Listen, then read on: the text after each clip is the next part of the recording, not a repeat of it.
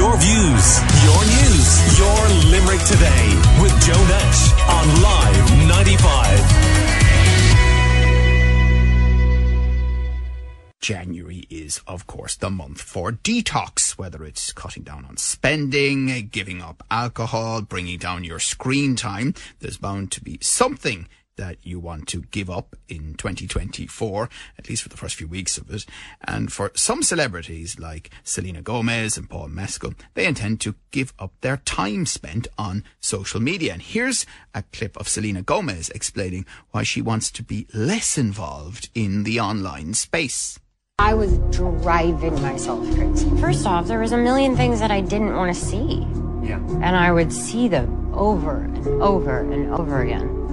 Then I'm comparing. Everyone's life looks amazing. What am I not, like, I'm missing the plot here, like, right? Something's, how come it's so fun for everyone else? It's Selena Gomez there. So joining me now to talk a bit more about the idea of social media detox is journalist for the Limerick Post and Live 95 Shadow Jodie McCormack and UL student Anna Powell, and you are both very welcome. Now, Jodie, I think it's hard to imagine someone your age not using social media day to day. Do you think you could ever manage it, or would you even want to try? I suppose, yeah, like, it's a really interesting question. I suppose, like, yeah, like, in this day and age, it can be very, very hard. And, like, as you mentioned there, like, especially, like, in, like, this line of work, you probably know yourself, like, you know, like working in journalism and obviously being a young, it kind of seems like you've no choice sometimes to kind of accept, like, be on social media, you know, be looking at things like that. It's definitely something that, you know, like, I try to, like, I suppose, limit, because I can find, like, when I'm working all day, like, let's say in journalism, and, you know, being on social media all day, it can be, once I get home, like, in the evenings, it can be a bit like, I don't even want to look at, like, anything anymore. It can become a little bit draining when it is something you're looking at every day.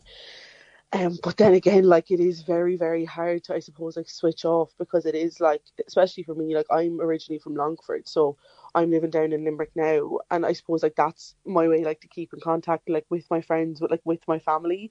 So it's kind of like a double-edged sword, like, in one sense, you know. Yeah.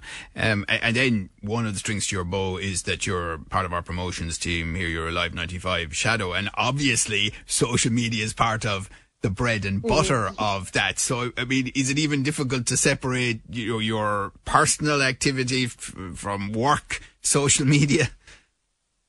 It can be, like, sometimes I find, like I do, like, fashion journalism for the Limerick Post as well, and sometimes I find, like, I'll be, like, you know, like, in the evenings I'll be scrolling through, you know, like, Instagram, TikTok or whatever, and it's not, like, personal time. Like, everything I see, I'm like, oh, that's an idea, oh, that's an article. It's very hard to, like, switch off.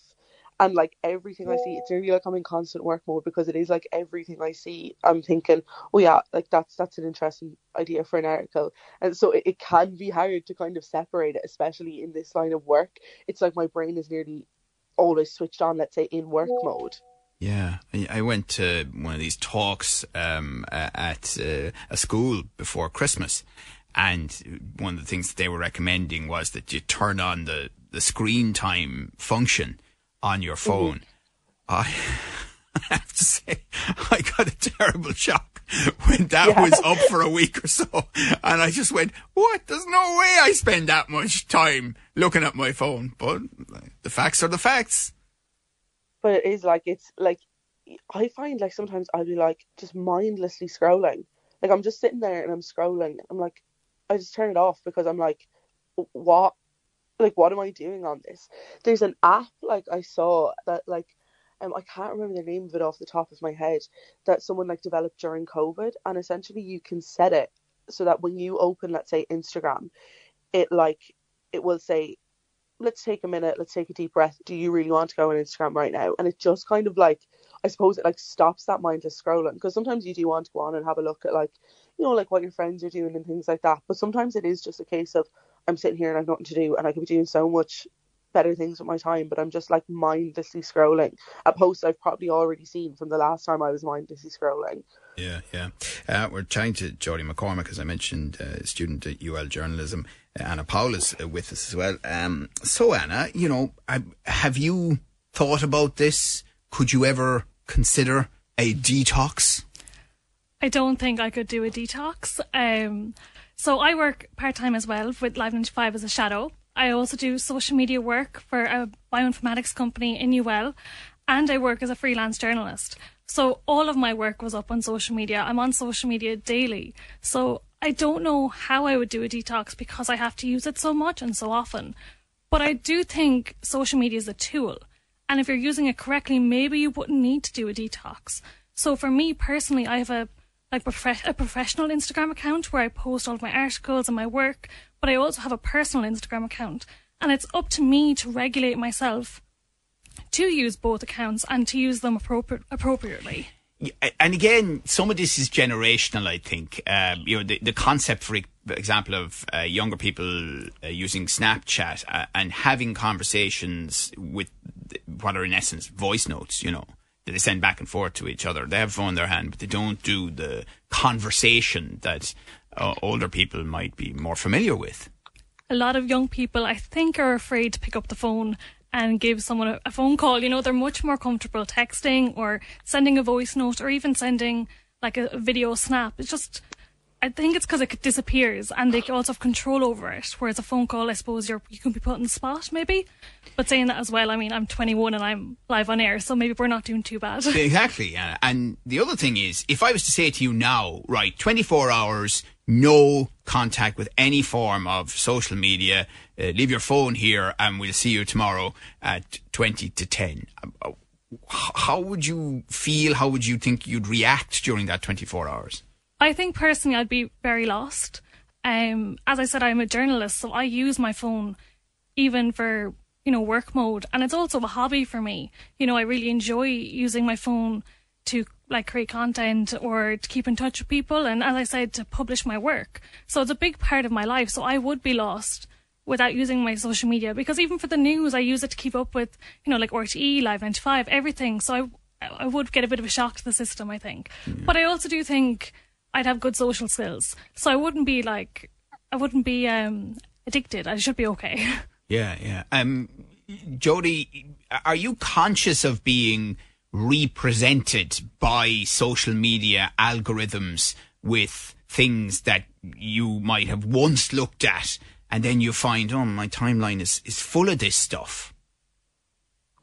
Yeah, definitely. And I think I suppose that a little bit of what Anna said there, I suppose there is a responsibility with social media as well, and especially over COVID there was a lot of it, and it was something I did myself where just going through the people I follow and just unfollowing things that I just didn't want to see, or people's posts that I didn't want to see, because if it's there and you're looking at it all day, you're you're absorbing this constant stream of information from potentially celebrities or influencers who might not be putting across a good message, or people from your life a few years ago that you're not in contact with anymore and things like that. It can be, I suppose, overwhelming to be constantly seeing things like that. Like what Anna said, it is, I suppose, a responsibility in one sense, if you are using social media and you are finding, okay, because realistically a lot of people, they're not able to do a social media detox just in this day and age. A lot of jobs and that do use social media, as myself and Anna and yourself well know. So I suppose there is definitely a responsibility. It's something I do try to do myself, to just unfollow content that's not good for me, or people that I might find myself comparing myself to, or just messages that are coming across that I don't particularly agree with or because it can, I suppose, become overwhelming. Especially TikTok is a lot harder than Instagram or Twitter, where you can unfollow people, because the TikTok algorithm, if you one video on one thing, it gives you 20 more videos on the same thing. So I suppose you do have to be a little bit mindful and careful of your own usage and that kind of algorithm you're generating, because it is going to flood your feed, I suppose, with similar content and similar messages. Right. And it's definitely something I try to monitor. Okay, Jodie made a really interesting point about being in contact with people via social media are still seeing aspects of their lives long after in the real world you've lost contact with them, and whether that's a healthy thing or not. Well, look, I think if you take social media too seriously, you're in trouble. So there's an array of different tools that you can use, and it's your job to use them. I haven't followed people from my past, and it's not because I don't like them. It's not anything personal. It's just we're not in contact anymore. Similarly, but do some people consider it an insult? I think that's their issue. You know, if you'll stop and say hello to them on the street, then you obviously don't have a problem with them. And I don't think I would take it too personally if someone unfollowed me as well. You know, sometimes people just do it to clear up their feed. It could just be a bit overwhelming. Maybe they're on their social media too much and they're trying to detox, and that's just their way of detoxing. There's also the mute button on social media. So maybe if you don't necessarily agree with what people are posting, you could mute them and they won't know that. Yeah, but you know, Jodie, I think sometimes people who maybe move away from Limerick or move to another country away from Ireland, traditionally, and we have this ourselves through the Live 95 app, they will stay connected to Limerick by listening to the station or whatever the case might be. And maybe they feel the need to remain connected to old school friends or whatever more than people who are still living in a locality. Yeah, most definitely. I mean, when I was in journalism UL, I actually lived abroad in Barcelona for about 7 months, and it definitely is it is very, very hard to kind of switch off. And you do find I'd find when I was over there on a Friday or Saturday night when all my friends were going out at home, I would be glued to Snapchat stories, glued to Instagram, seeing what everyone's doing, where everyone's going. And in one sense it is nice obviously to keep up and kind of feel like you're not missing out on everything at home. But in the other sense, it goes back to again that double-edged sword of it can be a little bit sad because you're sitting away and all your friends are out at home and you're away and you can't get home. And you're kind of watching living their best lives as well, of course, because that's the way that it's always presented. And another thing I'm wondering is a generational thing. I mean, I'm not on many WhatsApp groups, aside of a couple of work ones, but I do find that the couple that I am on, and again, maybe it's because I've come to it later than most. What I find happening is people will put things on a WhatsApp group and then you will meet them. And for whatever reason, it never seems to cross the barrier between the one-to-one discussion and what was on the WhatsApp group. Is it different for younger people? Do you find yourselves picking up a conversation that would have been on social or would have been on WhatsApp when you meet the person for a drink? I think it depends on how active someone is on their social media. I have a friend who would be travelling abroad and she went to Australia and she'd be quite... she's a fitness page, so she'd be posting a lot about her life over there. So I suppose that's my way of keeping in contact with her. But for someone I meet regularly, I could miss what they've posted. It's not that... I guess it's not that prominent in my life that I'm constantly keeping up to date with friends through their social media accounts. It's nice to see a night out or, see them in a nice dress, but it's not the be-all and end-all. I suppose, Jodie, what I'm really getting at is it considered by people who grow up with it part of their real lives, or is it seen as a bit separate to their real lives, Jodie? Yeah, it is an interesting question. I suppose definitely, and I suppose for myself and Anna, it is a huge, huge part of, I suppose, our real lives, because Anna, I would reach out to a lot of people who I'd be interviewing over social media because of things they've posted on their page, and I'll reach out to them about that through, let's say, Instagram. I suppose for me, I suppose it is definitely a part of, I would say, my real life. And again, there is always, you're posting photos from nights out and you're posting this, and it is, you're always going to be kind of showing your best front on social media. And something I've seen a lot of people doing recently is, sharing things they'll do a photo dump and there might be a photo of them crying at the end of it. And they're this is what life is actually like. It's not a photo dump. Yeah, so it's kind of like what people do, especially around this time of year, is like they'll post like 10 photos on Instagram, and it might be like, you know, like 10 photos like from over the past year, or like 10 photos from over the past like few months, rather than, let's say, just one specific night out that they're posting a photo from. So they're kind of like showcasing, I suppose, like the last year or the last few And then the months. last photograph is of them crying their eyes out. Yeah, like I've seen a lot of that, and I think, like, to be honest, like I've found, like, since the pandemic, like, I think I've seen a lot more people like be a lot more open, I suppose, about like different struggles they are having, and like that type of thing, like especially on TikTok. Like I see a lot of people, you know, talking openly, and I suppose, like, in one sense, if you are using the platform for that and you are following people like that, it is a good way to get a glimpse, I suppose, into like what goes on behind the scenes of those like 1 to 2 nice photos. I get you.